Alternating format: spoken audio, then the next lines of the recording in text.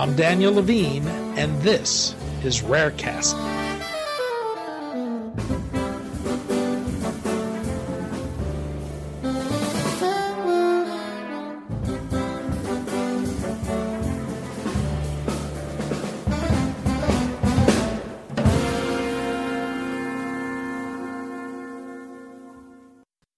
Pazopanib, a targeted therapy marketed as Votrient, is used to treat certain cancers.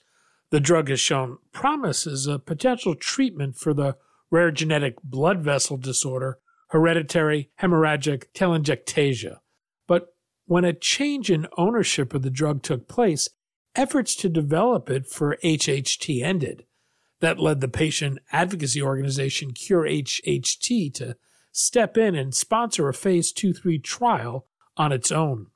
We spoke to Marion Clancy, Executive Director and Senior Director of Strategic Partnerships for Cure HHT, about the organization's decision to become a clinical trial sponsor, why it felt it was necessary to do so, and what other patient organizations can learn from its experience.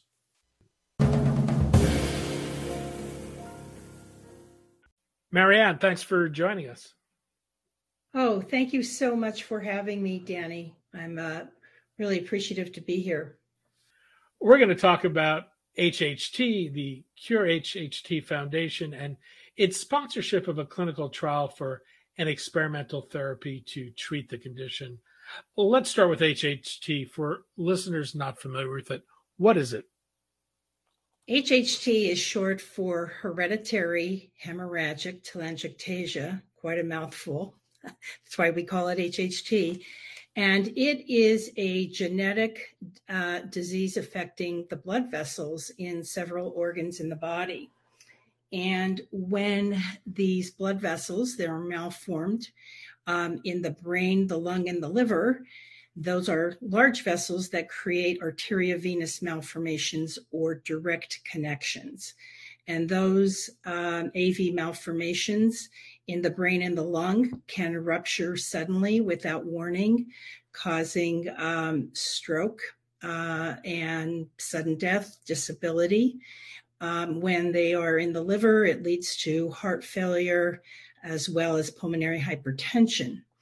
The vessels that are smaller are in the nose and the gastrointestinal tract, and they cause chronic bleeding over a lifetime. 50% of the population's anemic, iron deficient, and in about 15 to 20% of the population, patients are transfusion dependent. It affects about 1 in 5,000 people. We think 1.6 million people globally. So I think it's one of the more common rare diseases. And it's also the second most common cause of inherited bleeding, 2 times more common than hemophilia, but most people have never heard of it. Does this disease progress in any expected way, or do people just discover they have it after a crisis? So that's a very good question. Many people discover they have this disease when there's an event, a crisis. And people think that the most common manifestation, 90% of patients have nosebleeds. And many patients and many people in our community think that this is just normal. This is what we have in our family.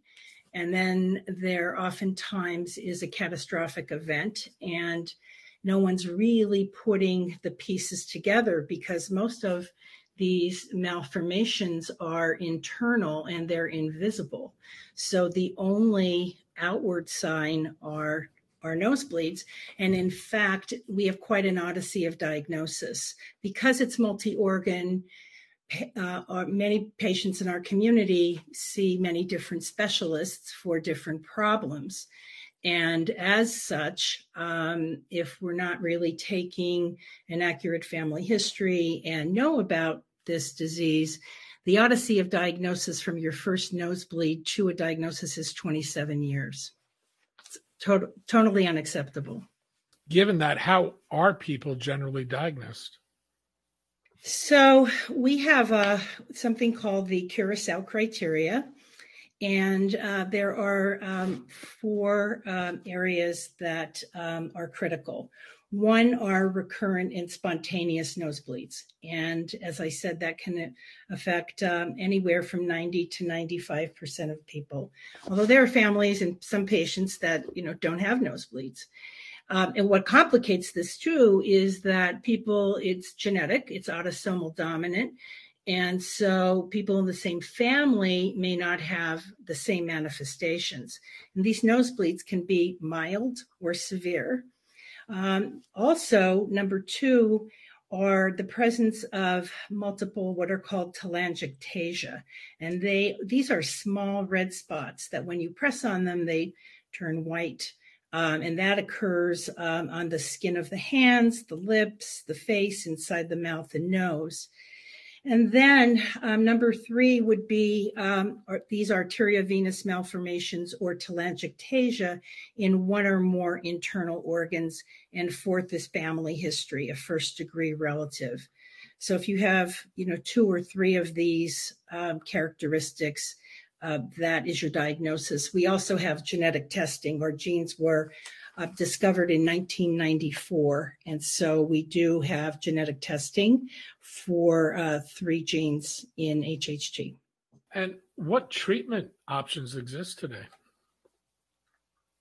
So the history of the treatment has been primarily interventional. In the brain, if you have an AVM in the brain,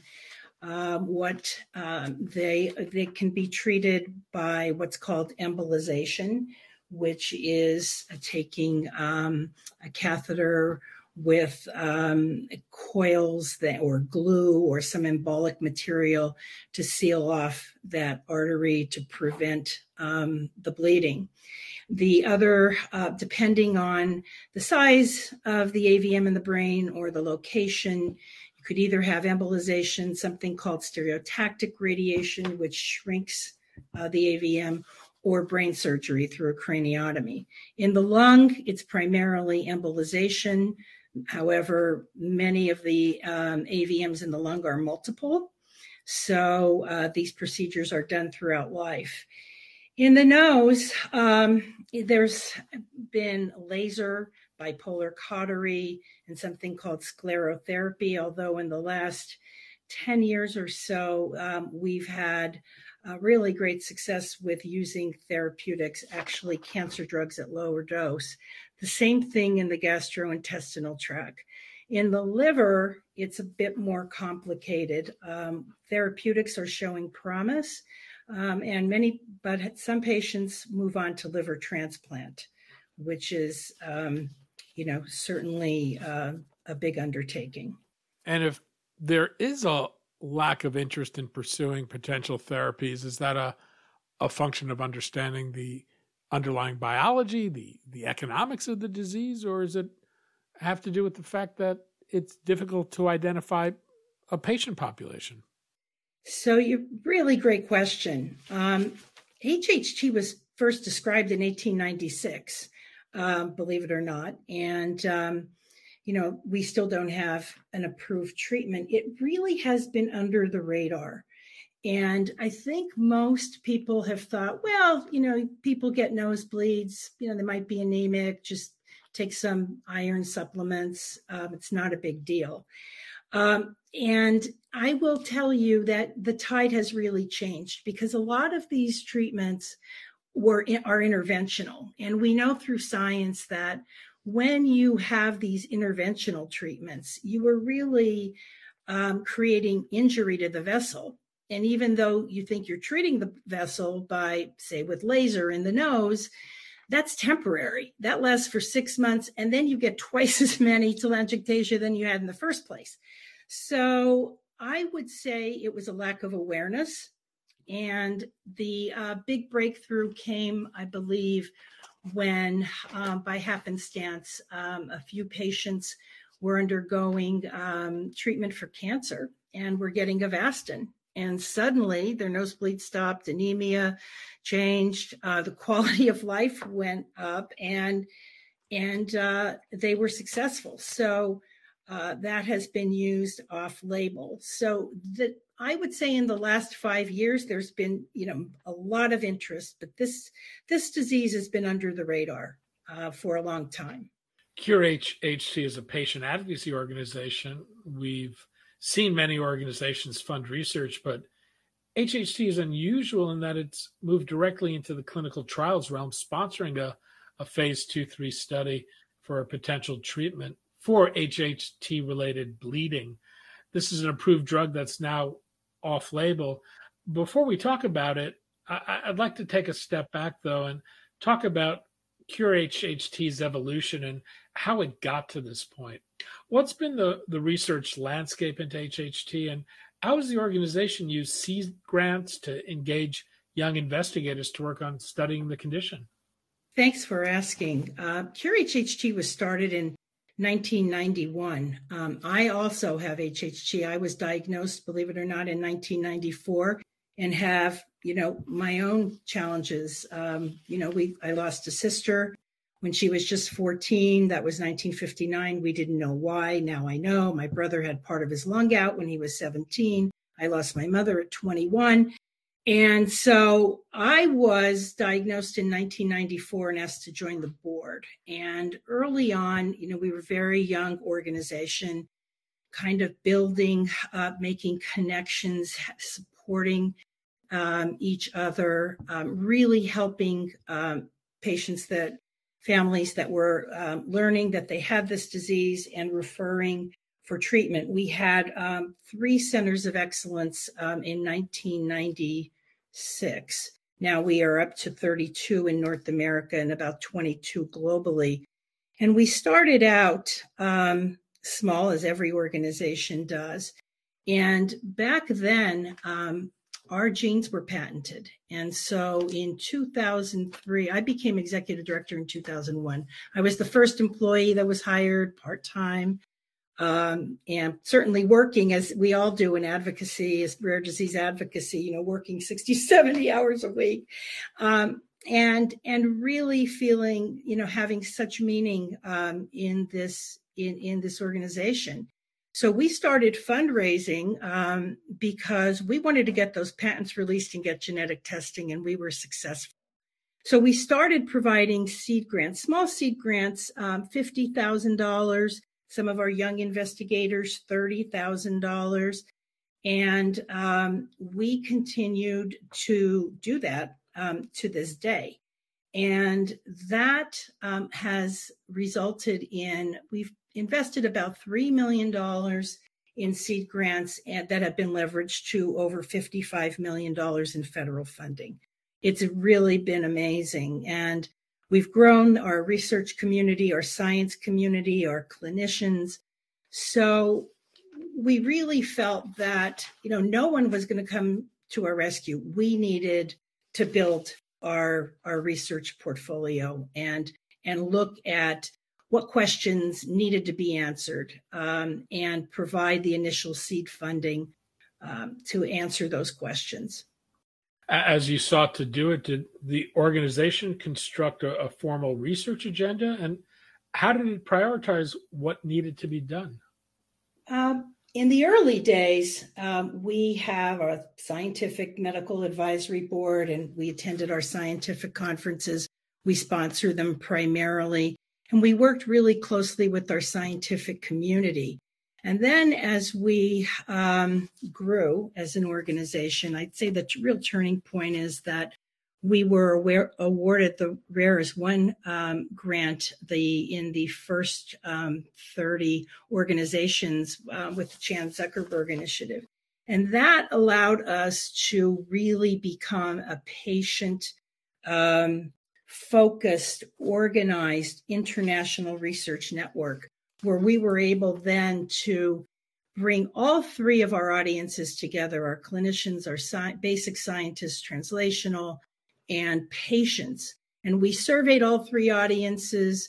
And what we did was develop work streams, and we came together, and each one of these work streams provided priorities, what were important, where were the gaps, And we were able then to create a research roadmap. Last July, I was able to create a therapeutic arm specifically to focus on executing against this research roadmap, providing the tools that we didn't have, like a biotissue repository or biorepository, registries, both for patients in our centers of excellence and also for our organization that would be patient entered. So we just continue to grow. Our community of families have been incredibly generous.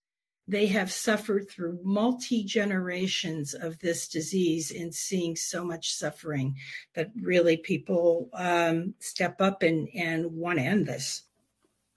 You have a background in healthcare administration, but what did the organization do to build expertise to pursue research? How did it think about expertise it needed in-house and through advisory boards, or what steps did it take? We were really fortunate. In 1992, we had an initial scientific and medical advisory board. And then as we grew and we started to fund research, we looked around and said, okay, this is expertise we don't have.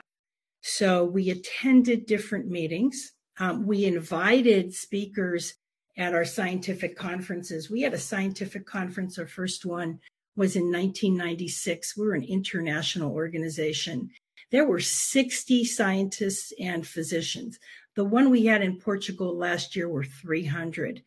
And we did that, I think, primarily because we are incredibly collaborative with our scientists in-house. We've invited speakers where we knew that we lacked the expertise to our scientific conferences, to our patient conferences.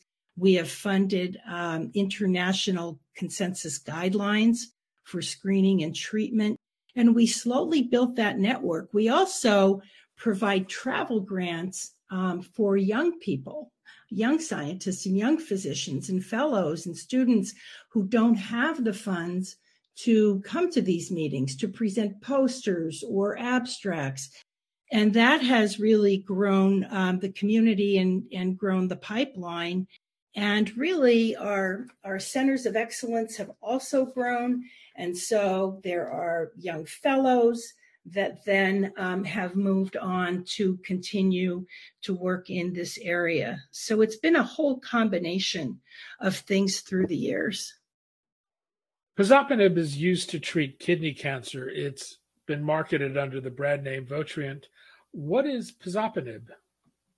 So Pazopanib is, as you said, a drug that has been approved to treat kidney cancer. It's so in HHT, at the vascular level, you have something called too much VEGF, which is what you have in cancer. Cancer is really, growth of blood vessels really growing out of control. So Pazopanib belongs to a class of drugs called tyrosine kinase inhibitors. It's also a VEGF blockade, and so this drug, we were able to have a phase 1 trial when it was owned by GlaxoSmithKline, funded. One of our board members worked at Glaxo, has HHT in the family, and saw this drug and said, I wonder if this would work. And so they funded this phase 1. We had planned for 30 patients. And after the 7th patient, and again, it was low dose. This was 50 milligrams. So it was 1/5 of the cancer dose. And it was amazing. After the 7th patient was recruited and completed, the whole portfolio, the oncology portfolio, was sold to another company. And we appealed and pleaded, please continue the study. And they did not. So I personally went and talked to the patients that were involved in this study, and they got their life back. They weren't transfusion dependent. They weren't going in for iron infusions every month. Their quality of life increased. Many people go on disability because they're homebound. When you are transfusion dependent, you have zero energy. You are really suffering tremendously, and this drug did really help reduce bleeding substantially in these patients, and in some patients reversed heart failure. How did CURE-HHT get involved in the development of it for the disease? So we are pretty relentless, and we looked at this landscape, looked at this drug, and we knew at the time, we were trying to talk with different companies to invest in us, and it wasn't happening. So we went to the board and made the pitch that this drug was going to be going off patent, and that we would invest in the biosimilar, the generic. And so for the last 6 years, we invested $100,000 every year. And we couldn't have done any of this without the board's confidence, feeling that, we need to do something and get some therapeutics for our patients. This has been going on much too long. And so, we were able to recruit the expertise from outside of our organization. We had our physicians serve as principal investigators. We funded the early part of the PK studies and worked with the FDA. They provided a breakthrough designation. And so we got every step of the way. We were excited, we were motivated, but we didn't know what we didn't know. And we certainly didn't have millions of dollars to fund, a double-blind, placebo-controlled clinical trial. So we applied for 2 grants, one to the Department of Defense Congressional Medical Research Program, and then again to the FDA. And this was all pre-COVID. And we got the grants. So now we had to build out an organization and how we were going to do this. So we have all the outside contractors. We interviewed CROs, drug manufacturers, but again, not an easy undertaking. There were things that we learned along the way, a lot that we didn't know, costs that increased, but we now have just launched this trial. We have 12 sites planned. There may be more, 60 patients. And we hope to take this all the way through to registration. You mentioned you're using a dose that's 1/5 the dose that would be used in kidney cancer. Right. One of the implications of that, I suspect, is that you need a pill that's not commercially available, something that's a smaller dose. What have you had to do to address that? So we contracted with a company that where we get the drug formulation, and we partnered with Thermo Fisher Pantheon, and they are the drug manufacturer. And they are manufacturing it in, 25 milligrams. So we are looking at 25, 50 milligrams. One of our researchers has put a grant in for a dose escalation study to see, in some patients that might be more severe, we have to go for a higher dose, maybe 100, 150, even 200, till they're bleeding and gets under control, and then can reduce that. So, it definitely is a labor of love. We are really fortunate to have, our lead person has our board member has done all this pro bono for a decade, and he has pharma experience. And we have had another board member who he worked for a law firm, and so they're helping us with all the contracts. So it's we are manufacturing, and we are really sponsoring not only sponsoring, but creating a whole drug that we hope to probably partner with a biotech or company as we move forward, provided that, the clinical trial, everything goes well, we have minimal side effects, and can take this all the way through. You talk about having access to people with expertise in pharma. You have people with expertise in law, but I suspect you needed to tap some regulatory expertise as well. How did you go about doing that? We're in the midst of doing that, actually. Exactly right, because that was a big area that we didn't have. And so, again, you never know who's in your community. And so it's really important because if you talk to people within your community and they have colleagues or they know people, you can really talk to people who see what you're doing and really want to help you, and understand your cause. And so we have had to do that, and we do rely on outside consultants to help us. We have a clinical trial manager. We've also used outside strategic consultants. There were all kinds of people that have really helped us. And I would say it's really through connections and colleagues of people within our community. I imagine if you are successful, this will require that someone make a low dose version of this drug. Right. Have you had those conversations yet with potential partners on the other side? We are beginning to. We have not. Our focus has been really to get the project launched, and now we are recruiting and enrolling patients, and that will be the next step. We're not going to be, manufacturing the drug at Cure HHT. So we will seek partnerships, but we have a big stake in this. We've been working on this for a decade, and we did it because no one else was stepping up.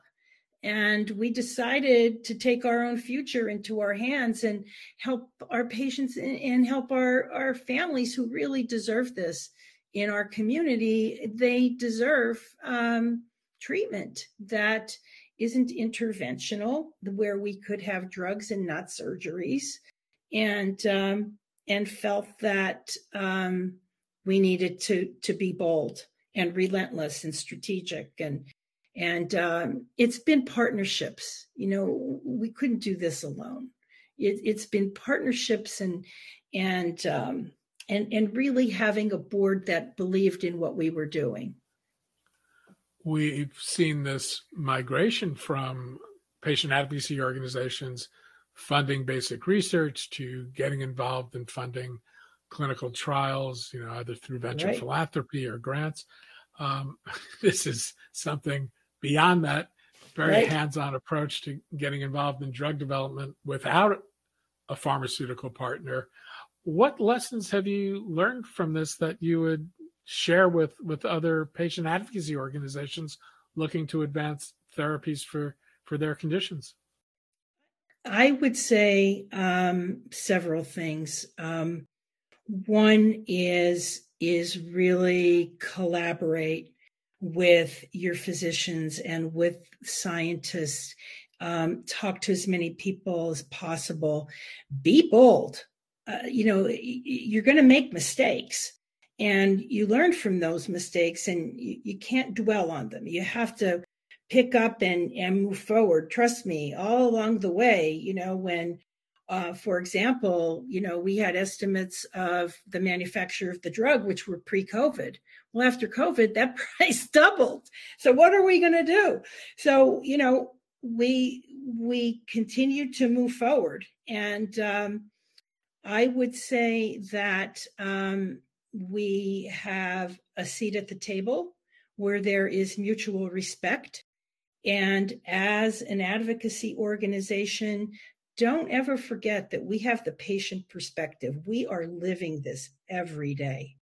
And those of us that are in leadership are really the voice of our community. We really represent, our families out there who are really deserving.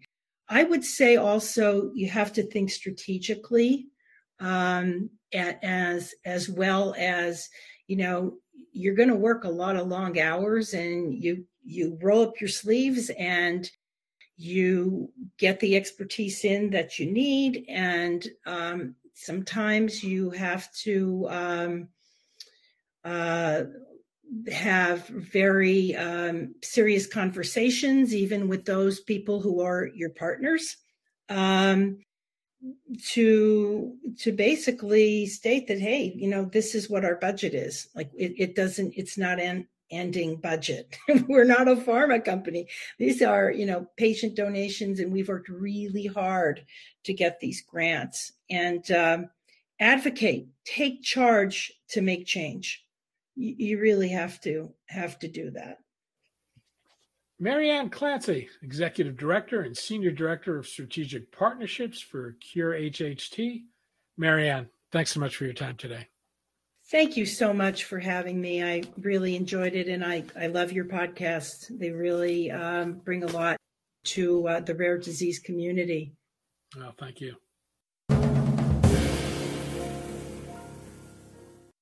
Thanks for listening. For more information about rare disease and to connect to the rare disease community, go to globalgenes.org. To keep up on the latest news and trends affecting the rare disease community, be sure to visit raredaily.org. You can subscribe to the Rarecast RSS feed through raredaily.org or through SoundCloud, iTunes, Stitcher, or your preferred podcast manager. The Rarecast is produced for Global Genes by the Levine Media Group. You can also find our podcast, The Bio Report, on these popular podcast sites. Our theme music is composed by Jonah Levine and performed by the Jonah Levine Collective. We'd love to hear from you. Drop us a note at danny@levinemediagroup.com.